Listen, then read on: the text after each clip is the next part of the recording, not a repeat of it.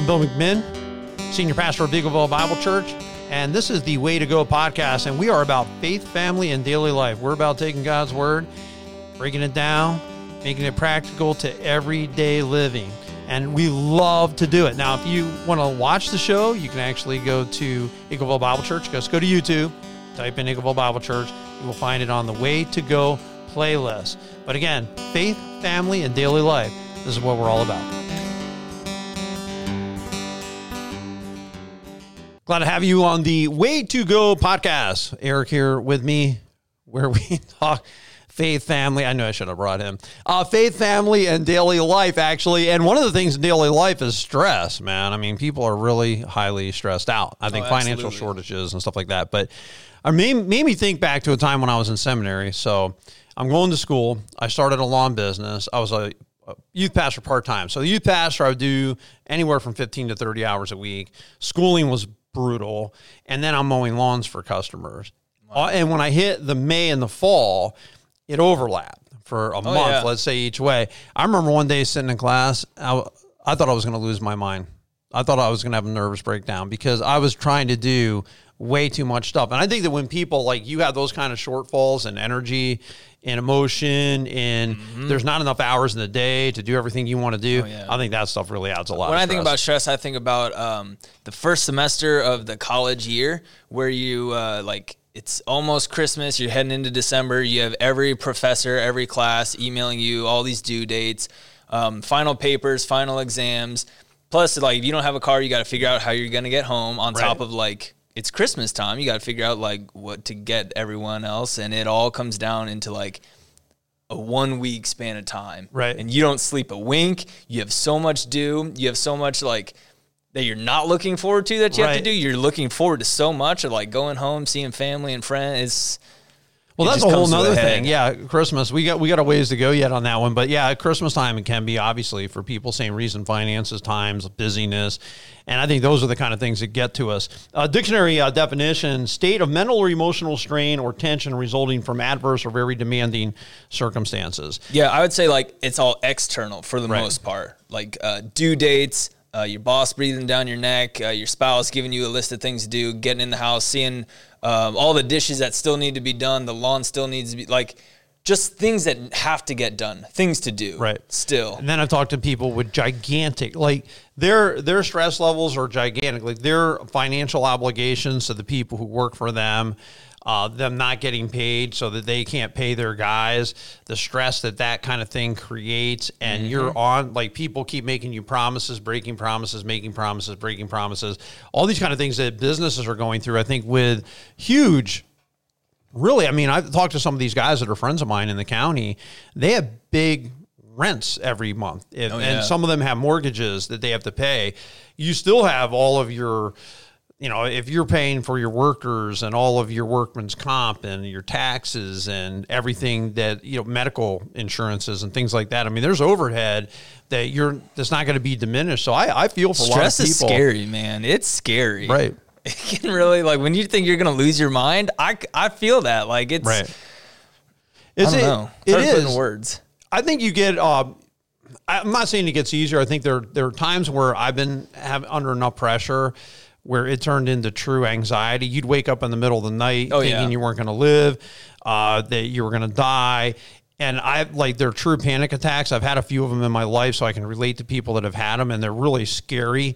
And a lot of times there's not a reality. You're not really going to die. Right. Obviously, I made it, and everyone else who's had them in the past has made it too. But you got to be able to think through, you know, how you manage these things.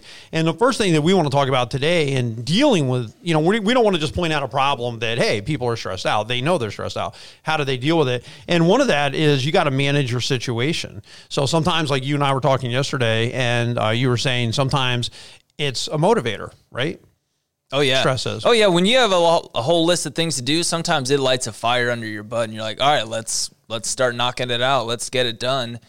And sometimes that really helps. Sometimes in that sense, stress is a really good thing because stress is normal. Stress, like, we all experience stress to some degree or another. So when I talk to the youth, like, it's pretty stressful to be the guy who has to shoot the free throw when the whole place is looking at you and you're the only one with the ball. Right. There's a lot of stress right there. You know what I'm saying? So it's normal. It's something we all face, but sometimes it can be a real motivator and help us get stuff done. Yeah, a lot of weight. I think there's probably a lot of men out there too that are the providers of their home, and if they can't work right now, just feeling like, wow, I want to provide, I want my family to make it, and just feeling the stress even of that. So some of that is motivation. I would say other ways, in managing stress. Don't procrastinate. There are times where we have stress because we've been procrastinating. You were talking about all the Christmas presents in a week. Well, it's not that you couldn't order them earlier or been out on a weekend and kind of spread it out. I think sometimes a lack of planning, a lack of preparation, not always, but sometimes we're adding to stress because we just weren't ready. Or we get up on a Saturday, we haven't really thought about what we need to do, and all of a sudden it's like, oh, yeah, I want to do that project, but I haven't gotten the paint, or I haven't gotten the lumber, or I haven't gotten the hardware that I need to do it. And then you're out running around trying to figure it out, where if you just spend a little bit of time, ruins all joy that would have been in the project. Get your I tell you that much. Being a kid and having my dad do that same stuff, it was like, well, this is all fun has gone out the window right now because no one's ready. We're not ready. Right. No one's ready. You're not prepared. So I think procrastination can add to stress, not having your ducks in a row sometimes. Getting started alleviates stress. Sometimes when you have a big project and it's hanging over your head, it might be painting your house. It could be digging a garden. It could be adding an addition, whatever. Maybe there's something wrong with the transmission of your car and you decided you want to go fix it. Whatever it is, to me, taking that first step feels good. Like that helps alleviate stress because it's been on your mind, but at least even reopening the church for me has alleviated stress because it's not a decision that I have to wrestle through anymore. We made the decision. We're going to reopen the church. So we're going to move forward. We're going to have people in. We're going to be as safe as we can be.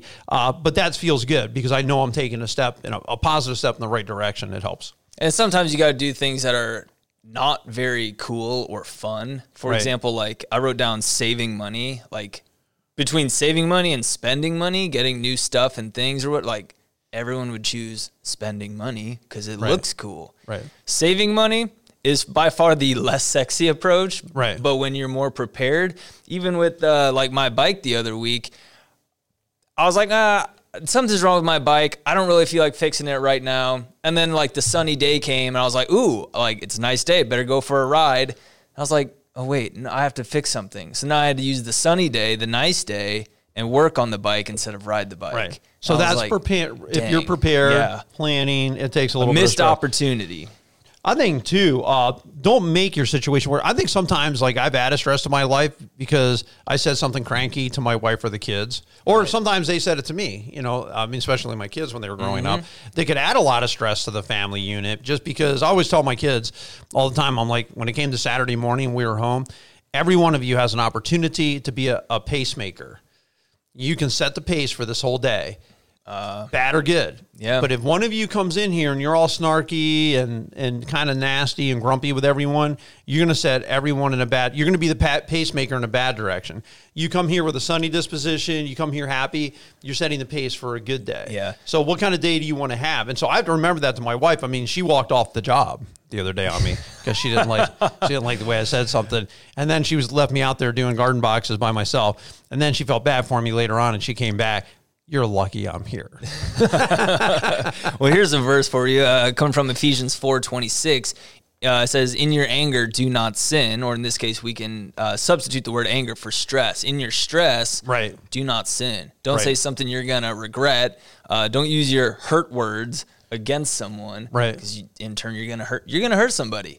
You're going to, as you're saying, dig a hole, and you got to dig yourself back out. And you're making it worse. You're making it worse. I think, too, even social media. My wife put up a post the other week. Remember when we used to be free? I made a comment, which I was just stating a fact. It wasn't even like what I felt one way or the other. I was just stating conditions as they were. Oh, man, it just broiled into a huge storm. I told her, please don't put any more of these posts up because it adds stress you don't need.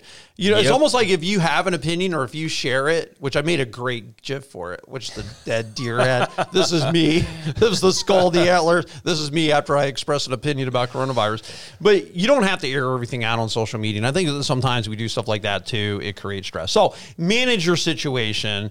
Don't procrastinate. Take advantage of where you can. Get your ducks in a row. Don't make it worse. That would be one step. Step two would be take it one day at a time because Matthew 6:33 through 34. But seek first his kingdom and his righteousness, and all these things will be given to you as well. Therefore, do not worry about tomorrow, for tomorrow will worry about itself. Each day has enough trouble of its own. Yeah. Each day has enough trouble of its own. One day at a time, 1 hour at a time, one task at a time. Sometimes it's best when you write stuff down and as you accomplish it, cross it off. That way you feel more accomplished at the end of the day when you've been able to cross stuff off. Because sometimes you lay in bed, you're like thinking about that list. And usually it just adds up real quick. Right. But if you think about what you've been able to accomplish in 1 day's time, in 1 hour's time, you start feeling pretty good about yourself. It does. I mean, I've always enjoyed doing a task where you can stand back and look. Like every time we're building 5 raised garden beds, 4 by 12 feet, and then 4 by 8 feet. Okay, is it that hard? Every one we add. You know what's hard about it is trying to balance. You're building on uneven ground. Okay. If your boards are not exactly level, they're not going to match up with when you get to the other end and you start here and you work your way around, it's not going to match. So they have to match all the way around. So you got to dig some dirt. You're trying to keep the boards perfectly level. That means every post has to be perfectly level. They have to be the exact distance apart. The precision of it, digging in ground, holes in the ground, and making sure they're the exact right spot, it just takes some time. I wouldn't say that it's hard to, I mean, I'm digging 6, 2-foot holes down, through the earth. So, I mean, it's there's physical labor. When I see the pictures, I'm like, this dude's building like a box, like a frame. Like, why does he keep talking about this? But that makes a lot more sense. Oh, yeah, no. I mean, all those posts, stuff, right? Sure, all those posts are all 2 feet under. Then you got the braces that have to line up. So, yeah, it could take you, 3-4 hours easy if it goes well. Because I've been seeing your pictures and hearing your stories for weeks. And I'm like, is this still not done? Yeah, Dude, just hammer like the things together. No, it's not that. Yeah, it's putting it Gotcha. together, and it's got to be exactly level, and everything has to be cut precise. Like you're cutting all your lumber and your 4x4s. Yeah, that makes more so sense. there's a lot more that goes into it, but it's not building a house. I mean, it's nothing. Sure. It's nothing like that. Sure. But I figured if I get one done a week, that we're doing pretty well. But it's not something that you can go out and hey, an hour later you're going to be done like that. That is not how that works at all. I mean, it's got to be put together exactly the right way. And my wife wants those edges.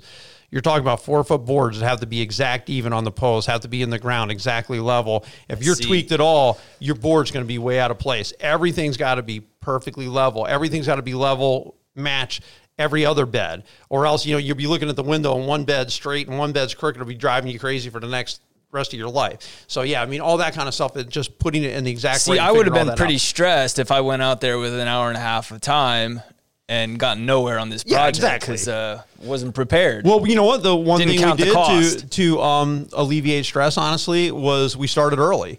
I mean, we started this way back, and we knew we weren't going to plant until May. We started weeks ago to get all the lumber to figure it out. I already know where I'm getting my soil. I've already actually had friends say, hey, I'll take my truck. I'll get your soil for you. I don't even really need them to do it, but, I might, depending. I mean, I'll talk to them and see what they had in mind. But, yeah, it's good to have friends, for sure. Yeah. But I think focusing on one day at a time, when I've had a tremendous amount of stress, it's that one day at a time focus that gets me through the week. When I know I have an exceptionally busy week, and there's even last week, I had a funeral, I had a wedding, you're writing, you're doing podcasts, there's a lot going on.